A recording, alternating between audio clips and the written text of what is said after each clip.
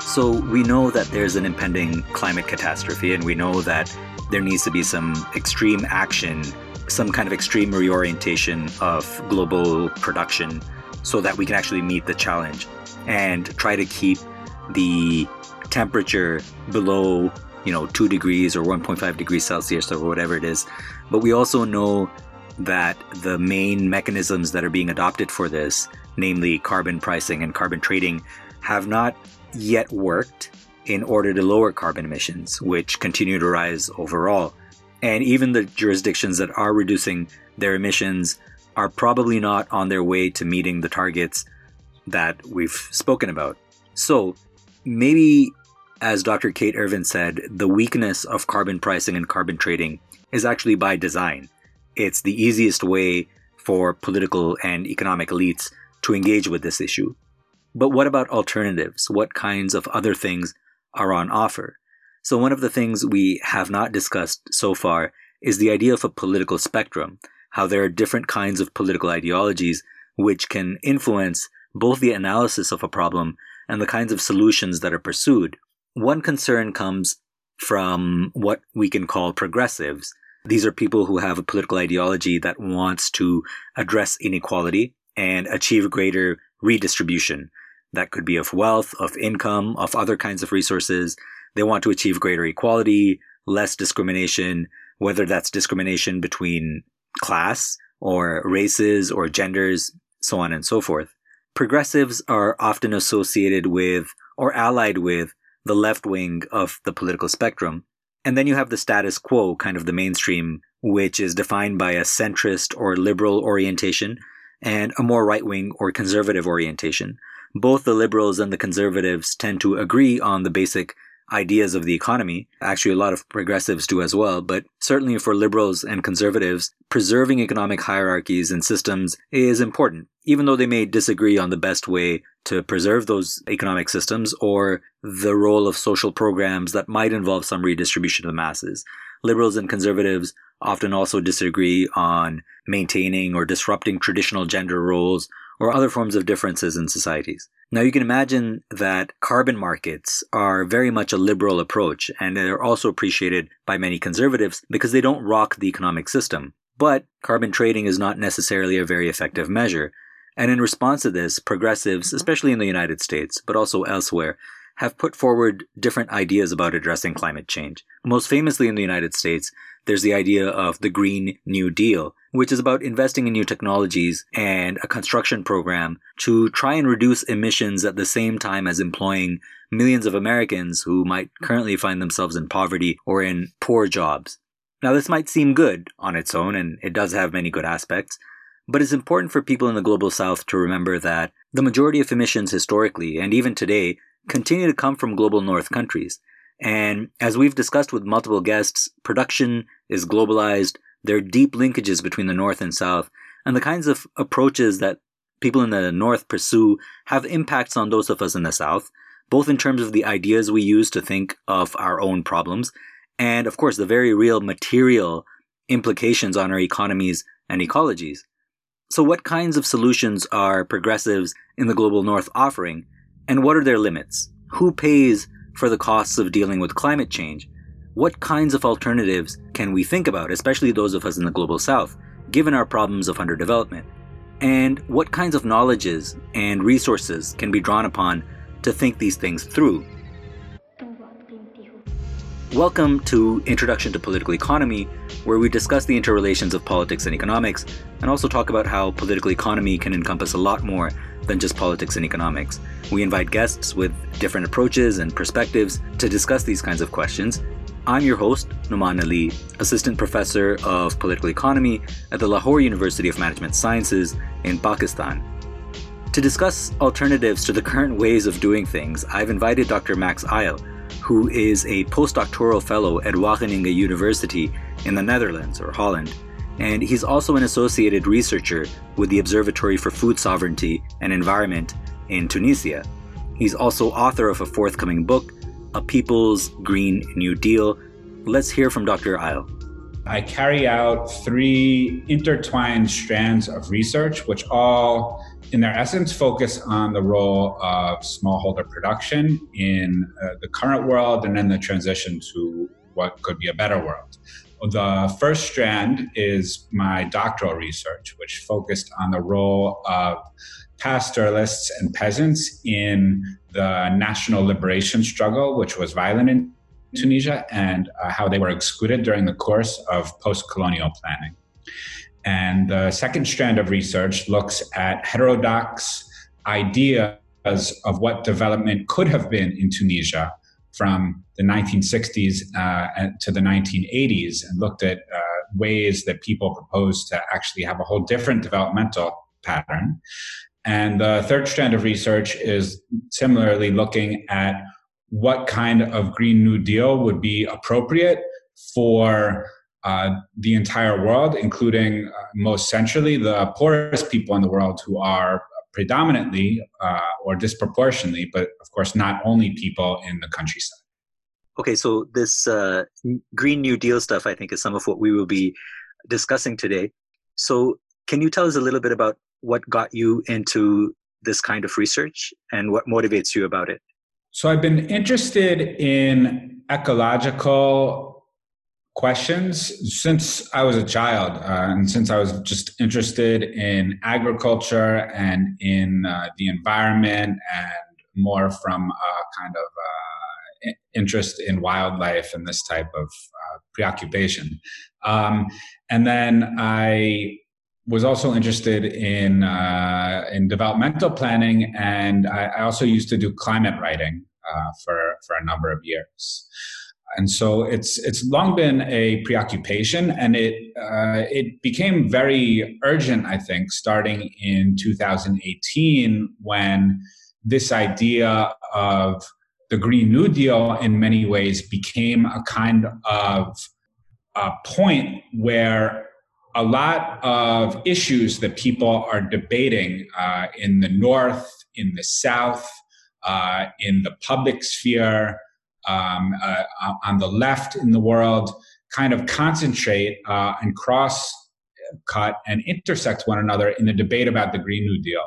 And I realized that it was extremely important to get a sense of what that debate was, what other positions and perspectives were possibly being silenced or censored or suppressed, and what could be done to push that debate especially in the West, in a way that would more adequately include the needs of the majority world. So if I am understanding it correctly, the Green New Deal is actually a concept or a kind of political program that comes out in the United States of America. Can you just tell us a little bit about this? Absolutely. So the Green New Deal emerged originally in the mid 2000s, but in a sense that's a historical debate. But it emerged kind of as a political force. First, the U.S. Green Party, which is a very left-wing progressive political party in the United States, has been putting forward for years a very nice idea of a Green New Deal based on totally eliminating pollution, totally eliminating carbon emissions on a very short time scale, demilitarization, anti-imperialism, carbon debt, sustainable agriculture in the United States. That idea kind of was, depending on how one sees it, either mainstreamed or co-opted in 2018, when a very different Green New Deal was put forward by Alexandria Ocasio-Cortez, who was a freshly elected congressperson representing, who was put forward by these kind of, left liberal, you can say, slightly economic populist people or groupings in the US called the Justice Dems. And this may run against the grain of what some people think about, or how a lot of people frame Ocasio-Cortez and the Justice Dems, and or this kind of new left in the U.S. And so I think it's a little important to just put that very briefly in perspective. And I think one, maybe two aspects that can really help us think about just how left is that new left on a world scale. I mean, one aspect is that they're putting forward a minimum wage of $15 an hour. Now, $15 an hour works out to around $26,000 a year in the US, which is grinding poverty. I mean, life is extremely difficult, and there's large portions of the US you just can't even live on $26,000 a year. So this is actually this is represented as a very populist or left-wing current, but what they're presenting for the people of the US is really not a good option, even for the people of the US. If we go abroad, they don't take seriously the simple idea that the US should categorically abstain from intervening in the affairs of other countries, which is a very minimal anti-imperialist position. And that is not part of the program of most of the Justice Dems, even though on certain issues, some of them will be much better. So we've got this idea in the United States that there's a new kind of wave of progressive thought. But what you're saying is that progressive thought has very serious limitations, both within the United States and outside of it.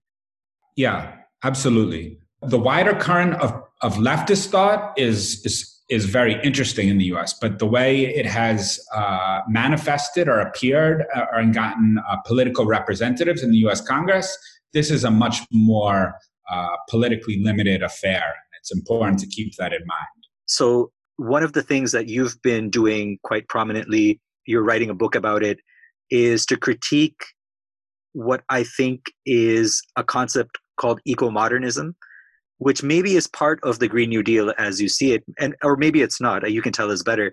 But can you tell us what is eco-modernism? I understand that it has both capitalist variants and more progressive or socialist variants.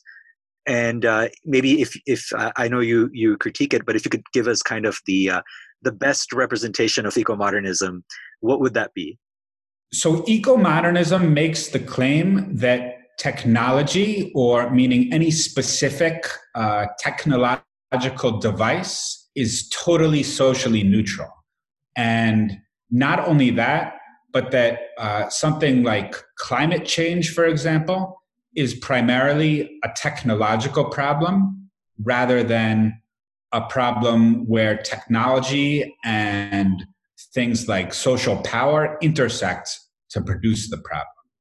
The critique of that is to say that in the history of civilization, or if we want to use this kind of this word, which could be problematic, technologies generally have not been socially neutral because they are selected by somebody with social power. So take one example, that eco-modernists are generally proposing for, consider that right now, for example, and I'm not sure everyone will know this, that we are very close to being over what's called the carbon budget, or the amount of carbon that it is possible to emit into the atmosphere without having a certain risk of going over a certain temperature. So we're about to go over, we're maybe a couple of years, if we haven't already, exceeded the carbon budget that will allow us to stay below 1.5 degrees Celsius. That's an example. So there's different kinds of social and technological ways of addressing that problem, right? Because everyone agrees that that is a problem, more or less, except at the extremes.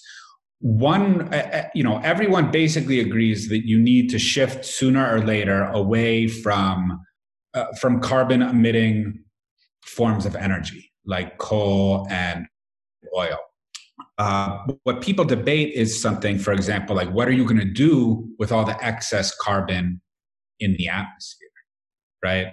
So there's two kinds of proposals. The eco-modernists, for example, will be very aggressive in stating, yes, we're going to solve that with carbon capture and storage, which is basically speculative technology that does exactly what it says. It captures carbon from the atmosphere, kind of like a huge vacuum cleaner, except like 30,000 huge vacuum cleaners. It sucks in the carbon. It pumps it underground, or it turns it into these huge glass blocks and so forth.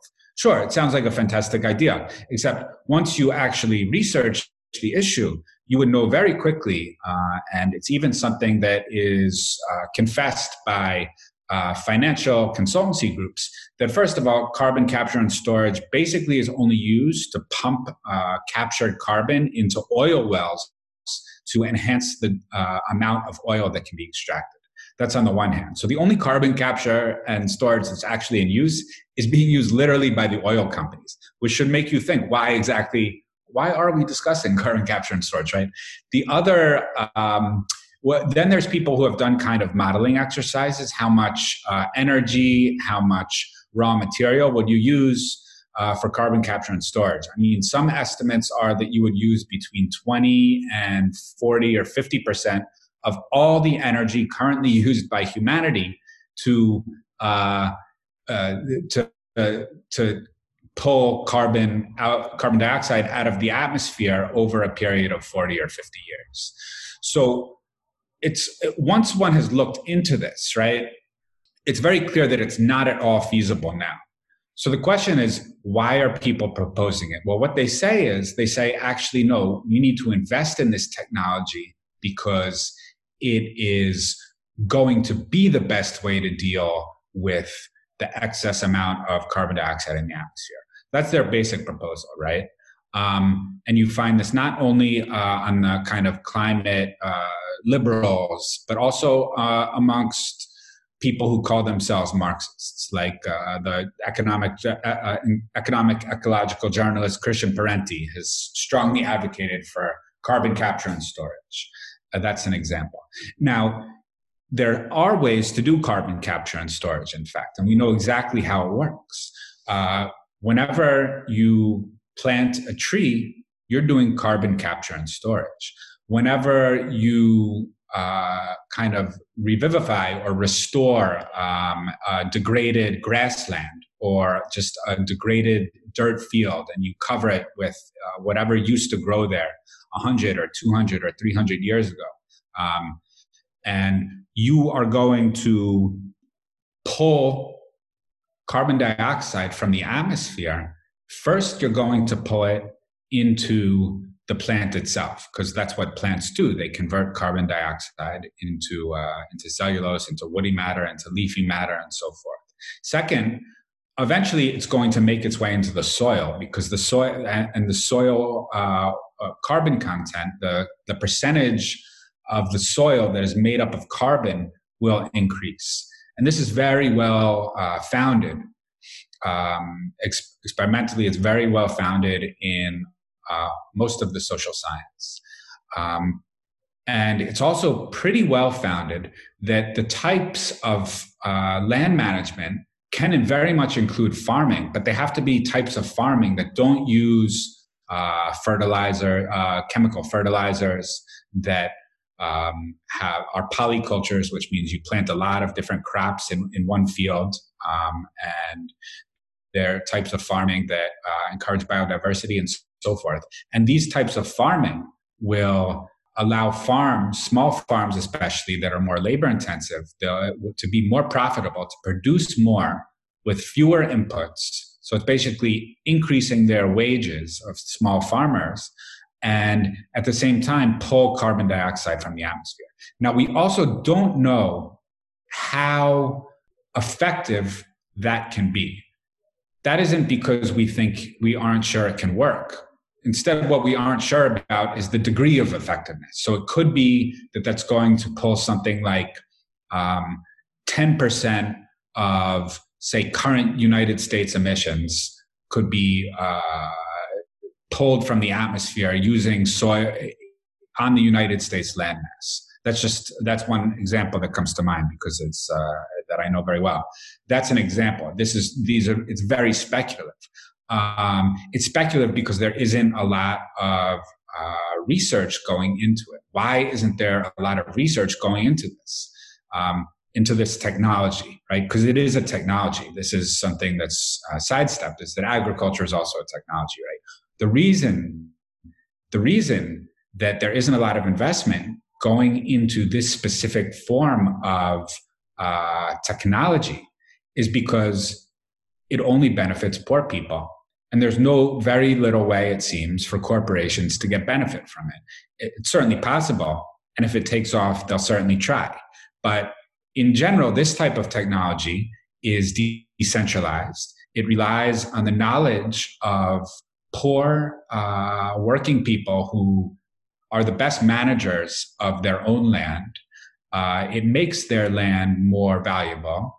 It relies on them being willing to invest labor in that land, which usually means that they would want to own the land, which usually means that you would want to carry out an agrarian reform before doing this specific type of development intervention. So there's a reason, right, that one technology is chosen over another, even though if we think about rational ecological criteria, right, if we can use this phrase, it seems that what's rational for people, for development institutions, for the FAO, for anyone even objectively concerned about the ecology, it seems rational to invest in organic or plant-based or soil-based carbon drawdown and not this speculative technology. But in fact, they're not doing it, right?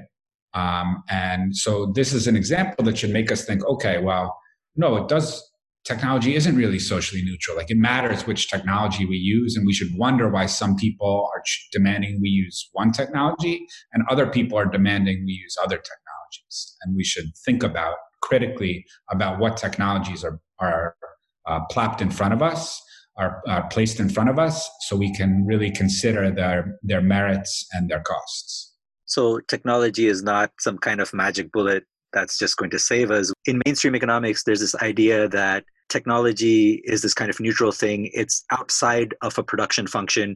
You introduce it into the production function, and that will, just be good for everybody. What you're saying is that no, actually, technology, as you said, is embedded in relations of power. So we need to understand who it's for, what it's for, and how much it's going to cost, and whether or not it even does the thing that they say it's going to do. So I think that's a very important point. What makes me kind of curious, though, is that, right now you're situated in Tunisia, my students are in Pakistan, we're in the global South, and yet you're writing a book about the US Green New Deal and these kinds of debates about eco-modernism that are going on over there. Why is it important for us in the global South to know what it is and to have our own critique, right? Usually it's like people from the West, the IMF and World Bank will come to Pakistan, they'll tell us what to do. The FAO, you mentioned, the Food and Agriculture Organization, or UNICEF is going to come to Tunisia and be like, hey, here's some chlorine tablets you need to put in your water. But this is kind of the opposite. It's like us from the global South need to be looking at their development. So what's going on there? So one of the central issues, which cannot be overemphasized, right, is that this discourse of the Green New Deal is so far more or less successfully displacing or replacing and silencing an older environmental discussion which linked the global South and the global North, and where one of the absolute central demands is what's called climate debt.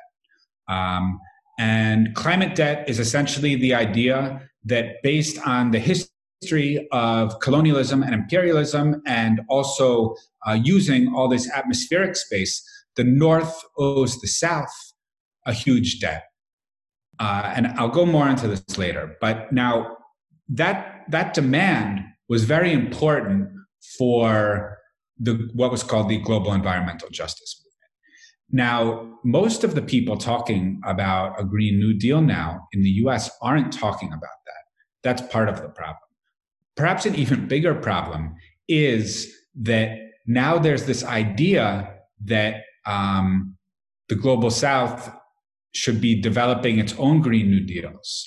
And because of the way knowledge is constructed by power, and programmatic interventions or policies are kind of pushed upon the global South, there is a way in which this northern idea of a Green New Deal could move to the global South, and with it, it could also lead to the erasure of this traditional global South demand for climate debt.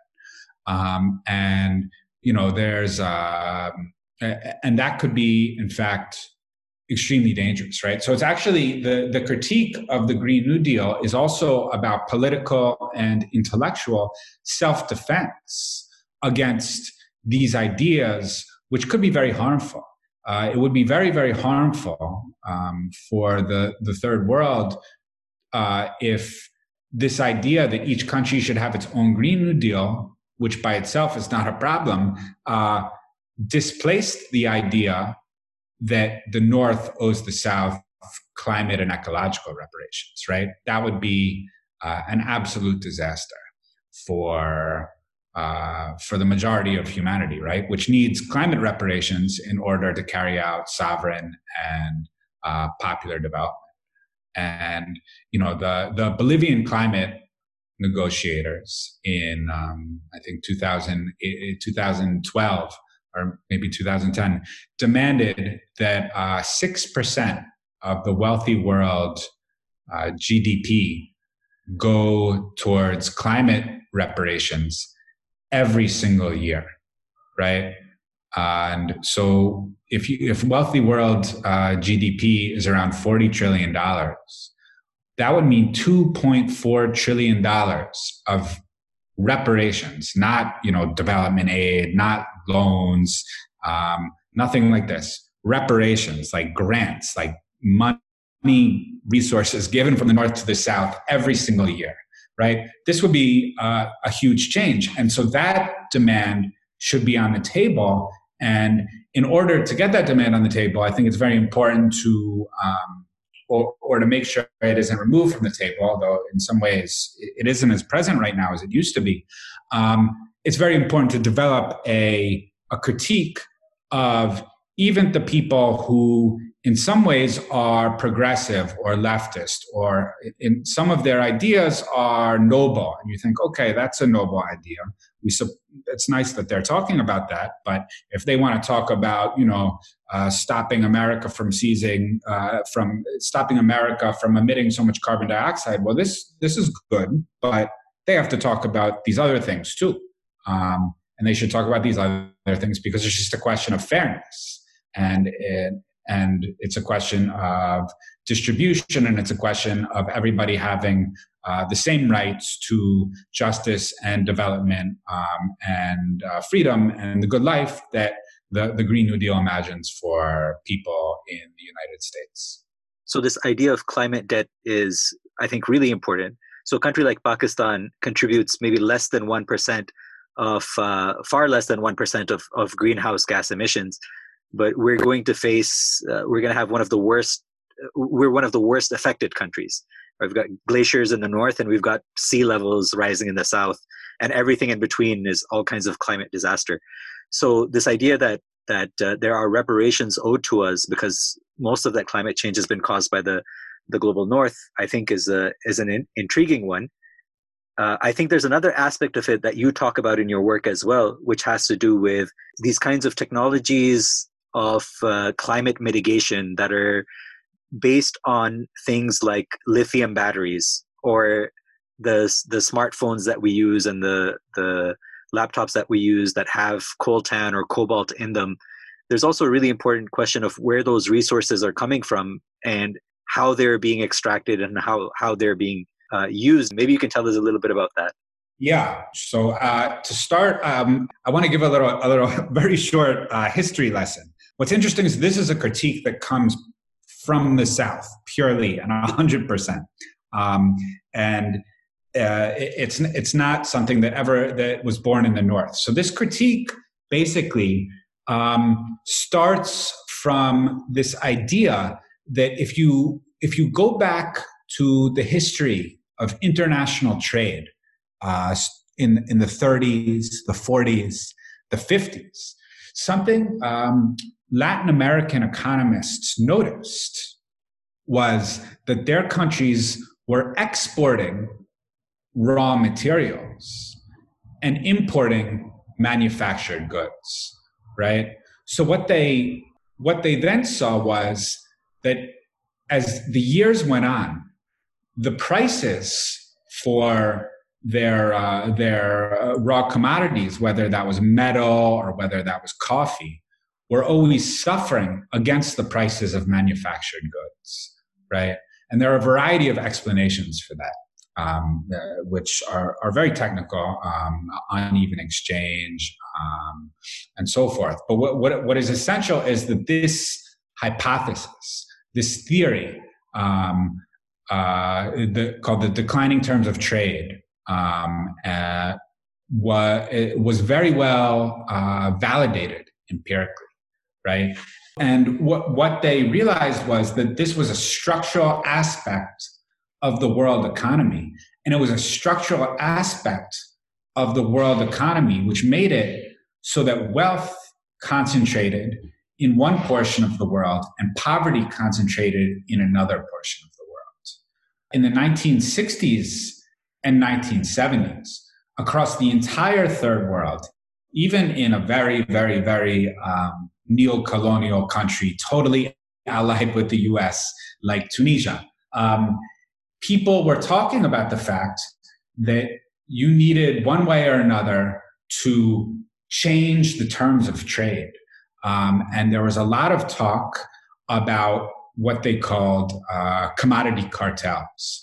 In other words, then people would come together and figure out ways to demand just prices on world markets for their primary commodities, right? And this insight from the Global South was then broadened in many ways more recently, starting in the late 1990s and the 2000s. And it was realized, something else was realized too. It was realized that the structure of the world trading system, including the price system, right? Because the price is where the buyer and the seller meet under the idea or the conceit or the supposition or what have you, that they are exchanging goods of equal value, right? The price says, okay, I'm going to pay this amount for that, and I received a certain amount. I received that amount of currency for my goods, and price makes it seem like there's an exchange of equivalence. What these researchers started to figure out and make clear is that price was actually the mechanism for the exchange of non-equivalence. In other words, price was this kind of magical kind of accounting device, which meant that not only did the North get richer and the South get poorer, but also pollution would concentrate in the South, and what's called development would concentrate in the North. So take something like a cell phone, right? A cell phone is primarily, or an iPhone, is primarily manufactured in China using a range of minerals that come from all over the world, both China, but also a place like Congo, right? And you can look at that supply chain, and actually it's horrifying. So if you go to the Congo has been savagely attacked by Western imperialism, both under colonialism, but also the moment they dared to resist and throw out the colonizers, their leader, Patrice Lumumba, was assassinated. The country has been afflicted by Western-sown wars for decades in large part because of its immense mineral wealth. And it also has huge reserves of cobalt, for example, which is mined, under practically slave-like conditions, often by children who are paid absolutely nothing, right? So then the raw material, in this case, for the iPhone, is only cheap because the whole country is being destroyed, right? Which is a political and historical and social fact, right? The country doesn't have to be destroyed, but if you want the cell phone to be cheap, you need its materials to be cheap. And if you need the materials to be cheap, you need the country to be destroyed. You meaning, the US, especially Apple, which is making great profit from this process. Then those raw materials go to China.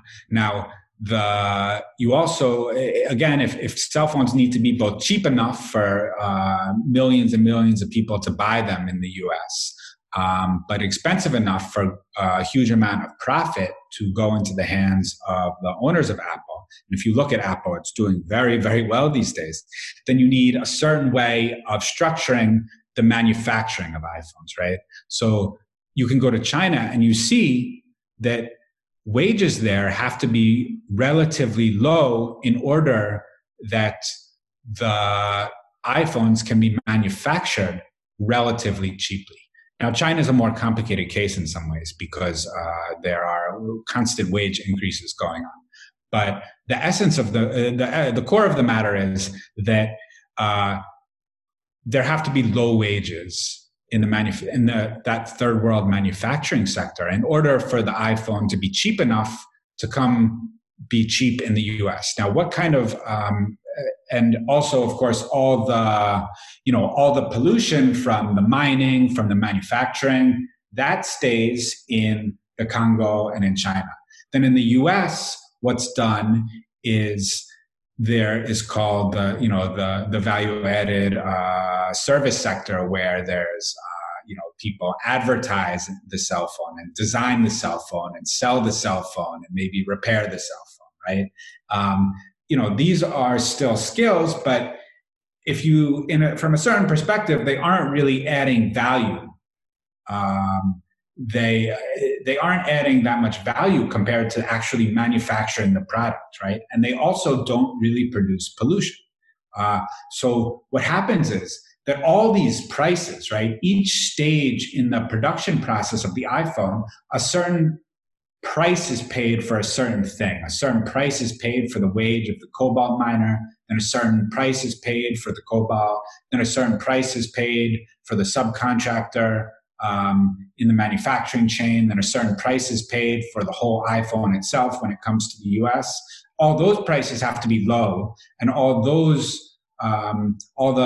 money that's paid is very little, and that's the money that stays in the third world. Then other portions of the price are and of the production chain, such as advertising, sales, design, are compensated very well, but that money stays in the first world, right? So you have a process whereby the first world concentrates this what you could call a technology, right? A technostructure, but actually technology. This technology rests on this whole buried pyramid, the subsurface iceberg of exploitation and ecological destruction. And that concentrates in the south. And what the north concentrates is the advanced technology product itself. And what we now know from a huge, huge range of work that started above all in the South, and it has also gone elsewhere and been developed elsewhere, is that this is not a bug, right? This is not an error of the world economic system. This is actually a structural feature of the world economic system. And it's also, finally, it's a structural feature of these technologies, that these technologies are not neutral, but actually rest fundamentally on this entire system, this labyrinthine subterranean system of exploitation. So it takes that whole system of exploitation to produce a certain type of technology. So on this basis, we would never think of a technology as neutral. And I've never felt as guilty for having an iPhone. I have one too. Yeah. But I think that, even that points to how it's difficult to escape this thing. I want to note the way you just broke this down ties in very neatly with discussions that we've had with Intan Suwandi and Utsa Patnaik recently, which is talking about the relationship between the global north and the south and these commodity chains. But I think you've laid out the violence on which they rest, which comes back to this point that it's hard to escape. It's hard to escape buying things which are based on this kind of violence. And so again, if you want to talk about clean technology, clean energy, you have to ask who is wiping that thing clean and then giving it to you? Where's the dirt actually going, and how is that dirt distributed, and how is the cleanliness distributed? I think that's very important. But it's on that note that I think I want to turn then to the question of alternatives. So far you've given us a critique, but you also started to give us a sense of an alternative in terms of smallholder agriculture. And you've talked about agroecology. So can you maybe define agroecology for us and tell us a little bit more about this kind of agriculture that you're talking about? Is it practicable? Is it something that everybody in the world can do? All of a sudden switch from the kind of industrialized agriculture to this organic, small-scale agriculture that you're talking about? Yeah, that's a great question. So agroecology is the application of scientific methods of research to the traditional farming systems. So if you go back 70 years, the overwhelming majority of farming, of agriculture on the planet was non-input intensive. It was peasant agriculture, and it was traditional. What that meant was that it did not rely on external inputs like tractors, like fertilizers, like pesticides. It was difficult. It relied on manual labor, and it used closed ecological cycles for the most part. What that means is that the ways of farming that people used, by and large, had to protect the fertility of the soil. You have to protect the fertility of the soil because you don't have external chemical fertilizers to give you fake fertility, right? So you have to make sure that the soil has all the nutrients needed for the next crop. Otherwise, the crop will fail and life will become very difficult for you and your family. So there were also ways of protecting the water content of the soil, or gathering water from rain, which is very relevant in Pakistan and also Tunisia, to have ways of rainwater harvesting, to take another example. And it's also about using polycultures, or multiple crops instead of one crop in one field. So currently the industrial agricultural model uses what's called a monoculture. So you have, a field of wheat or barley, although decreasingly barley, that is, 10,000 hectares. Whereas if you have a polyculture, you have a relatively far smaller wheat field, and you rotate it with some form of legume, or you rotate it with a different cereal, and you have multiple rotations over many, many years. And you also have next to it some type of a line of trees that produce some sort of fruit. I'm actually not familiar with what's grown in Pakistan, as I should be. But so in Tunisia, you would have cacti that produce the Barbary figs, abutting the cereal fields traditionally. You would also be working them with animals that would eat some of the residue after the crop, and then restore fertility to the soil with manure. Now, what was beautiful about this type of agriculture is that it's extremely resilient. It decentralizes knowledge. Knowledge remains in the hands of the direct producers. We've already discussed how basically it protects and builds the soil. So it restores carbon into the soil, pulls carbon dioxide from the atmosphere. And it increases biodiversity. So all the huge range of insects and animals that you might see in an agroecological plot are far higher than you would see in a non-agroecological plots. So, for example, there's experiments in India using agroecological farming, and they found that the number of earthworms per square meter was 9 times higher in the agroecological plots than in the conventionally farmed plots. And earthworms are a very important indicator and contributor to the health of the soil. They aerate it, they leave behind their casings, and so forth. Now, there's fundamental merits to this type of agriculture. There's also demerits from a certain perspective, right? One of the demerits is that this can be very labor intensive. Another partial demerit is that in some ways this agriculture tends to yield less than using fertilizers and tractors and herbicides.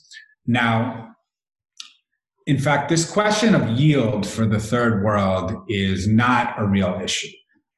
For the most part, in most countries of the third world, using agroecological forms of production for smallholders and small medium holder farms will lead to increases in their yields. Part of it is because there's something called the pesticide treadmill, and there are problems with fertilizer no longer having much of an impact, and you have to apply more and more fertilizer to achieve the same results. And this is because the soil is so exhausted. Now, so this question of yield, at least theoretically, is not really a problem for smallholder farms. The other problem is labor, right? It is going to be more labor intensive. Now, this is true. There's no way around this issue. Now, the thing is that if you look at typical or basically any third world country, you have a situation of structural labor surplus. And you have a huge amount of unemployment, and very often people are, of course, justifiably either depressed or furious at the level of unemployment. I mean, people may not remember, but the Arab Spring, such as it is, started in Tunisia from an unemployed former farmer who was working as a street peddler, a seller of small things on the street, and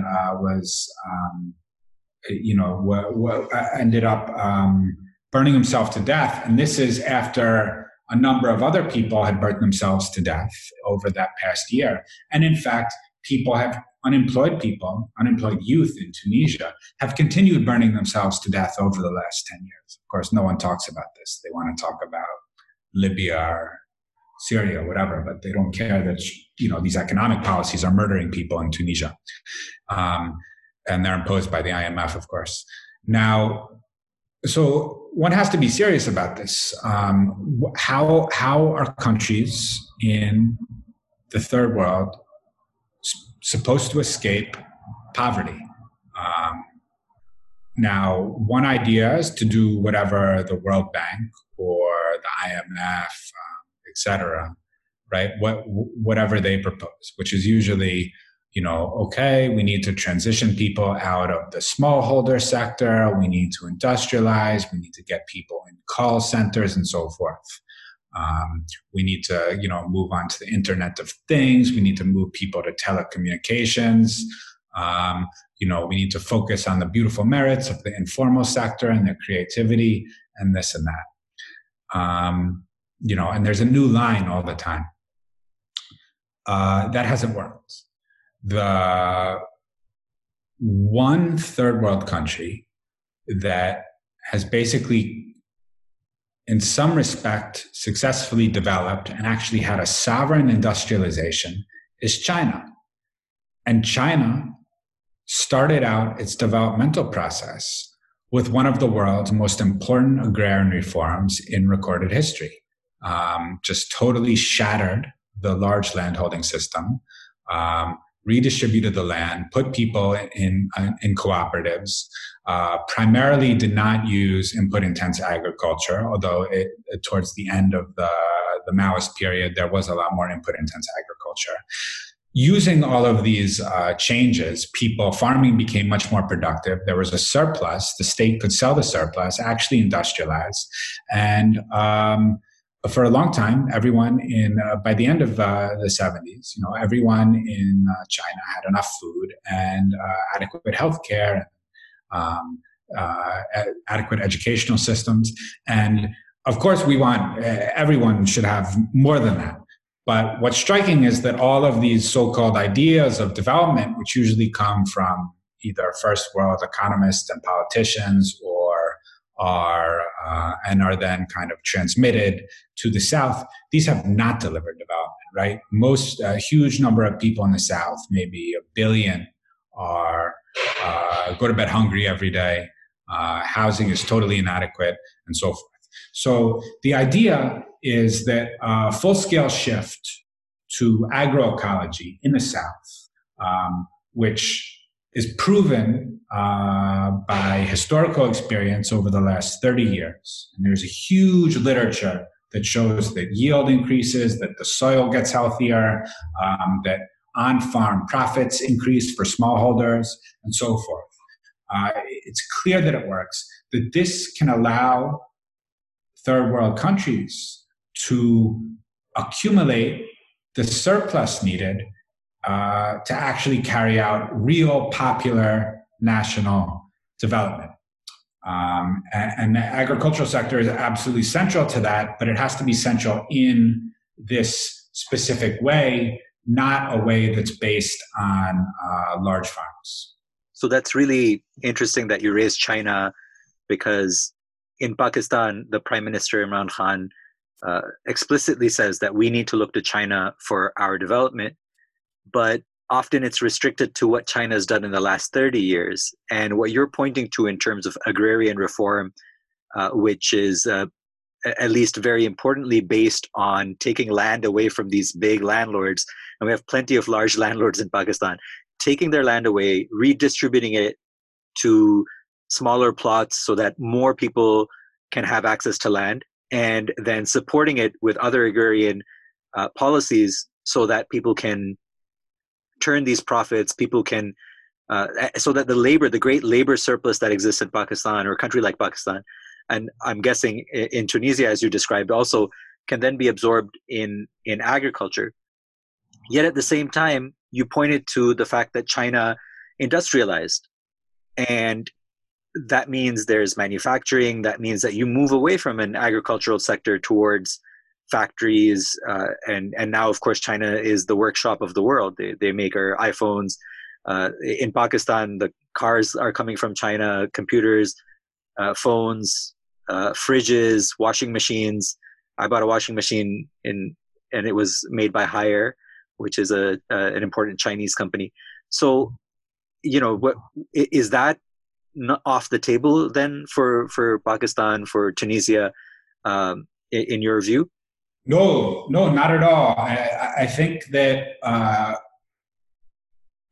countries should, or countries or groups of countries need to have their own industrial sector.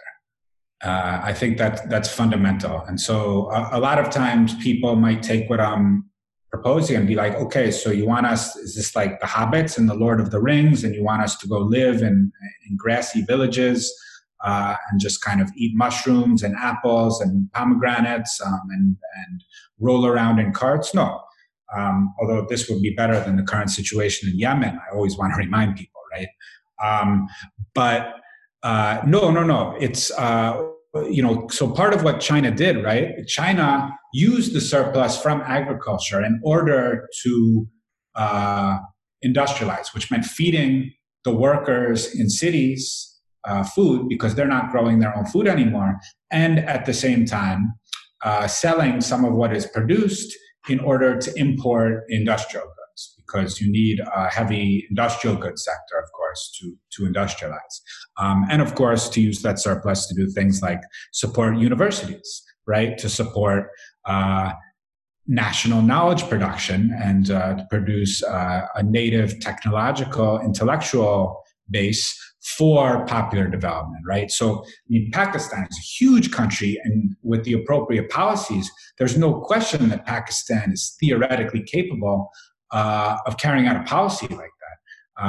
Well, the specifics of it, I don't really know, because I'm just beyond far from Pakistan expert, but like I know it's very clear that Pakistan is a huge country with fertile soil, a lot of knowledge, a lot of actually, substantial universities and so forth. There's no question that Pakistan could be producing its own industrial goods and with knowledge of the entire production chain, right?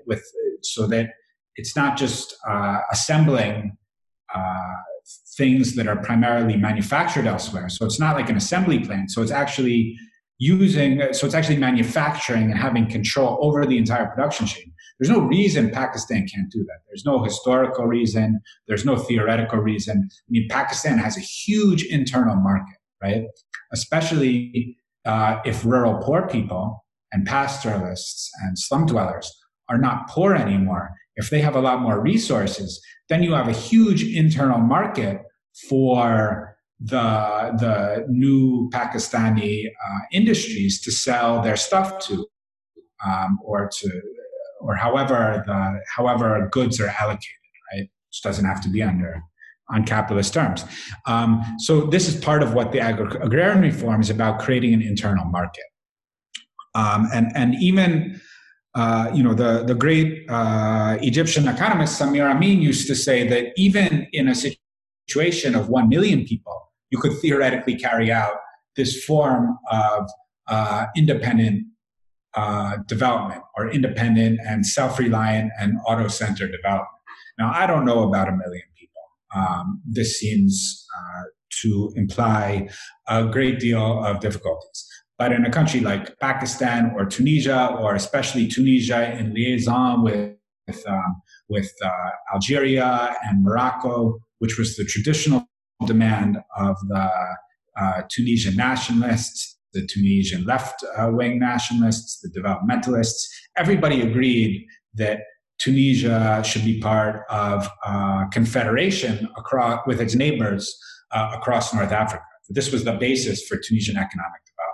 So again, all of these ideas are certainly feasible. The problem is that they're made very difficult, both by internal blockages. For example, large farmers don't want to give up their land. Whoever is importing, the Chinese dishwashers and so forth, they have a monopoly on that. So they are also a blockage to it.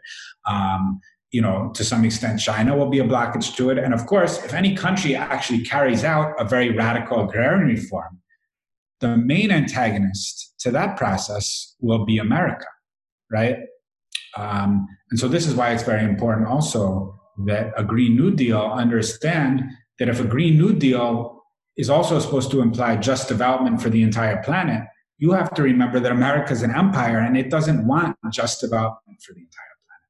So this is a really important point that you're making about the political obstacles that you're mentioning to agrarian reform are extremely important. They've played a serious role in blocking Pakistan's development, according to many scholars. So it's not just Marxists or radical leftists who say this, but even very kind of middle of the road centrists will say we need land reforms in Pakistan, in a country like Pakistan. But maybe as a way to conclude and to bring it back to some of the things that we were discussing, one of the things I often ask, and I would like to ask you as well, is what would you say to students in the Global South, to students in Pakistan, considering some of the similarities between Tunisia and Pakistan, but also the particularities and the differences?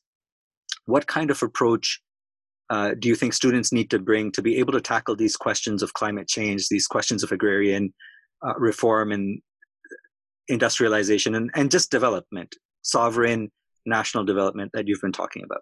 I think a huge problem is that people aren't going back to the national intellectual traditions often enough, and there can be an overinterest or reliance on external knowledge. And by that, I very far from, I'm not Tunisian, and so I don't mean to be nativist about what people should or shouldn't read. But if I want to understand Tunisia, you have to read the people who lived in the place and brought a critical, albeit Marxist, albeit national populist, albeit a popular ecological lens to what was going on in that country.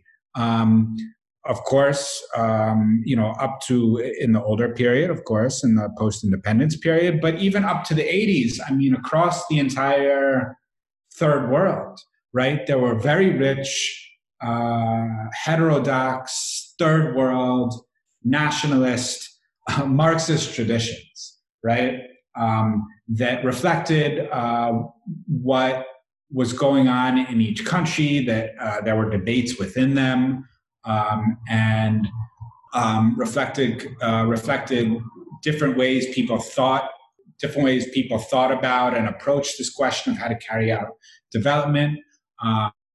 I would be quite sure that there was some form of kind of a dependency approach, even if not called explicitly that, for Pakistan in the 80s. And I would think also that there were people thinking about auto-centered development in Pakistan. There's actually, there was a journal called the International Forum for Alternative Development, which is available online. And there were many contributors from Pakistan. It ran from 1979 to 1991 and had contributors from across the third world, including very much so Pakistan. So I think going back to that and thinking, okay, this is this is the basis upon which people were trying to understand what was going on then, and how can we think about how this analysis continues to apply to the world now, and how can we build on it, right? Not just to leave it be and say that's the final word, but to say that this was a hugely important conversation, and how can we recover and go beyond that, right? While, first of all, while keeping an eye on agriculture and climate and these fundamental issues that really put, these fundamental approaches that really do put agriculture front and center when it comes to third world development. Because, for a lot of people, it's not trendy, or, they think they'll get made fun of, or like, people are like, oh, you say you're interested in agriculture and that's backwards, or this or that, these kind of ways of demeaning or insulting. But like, how are countries of the South supposed to develop except based on using the resources available in the country, which means, the wealth of the land, and making sure that the wealth stays as much as possible in the country. I don't think it's common sense, but I think it needs to be common sense. And I do think it's rational and logical and a just way to go about things. And I really hope more and more, as you're seeing in a lot of places, students go back to it and think, go back to thinking about the countryside as a source of wealth and a place for dignified life, and think, okay, how can that be the basis for walking into a better future?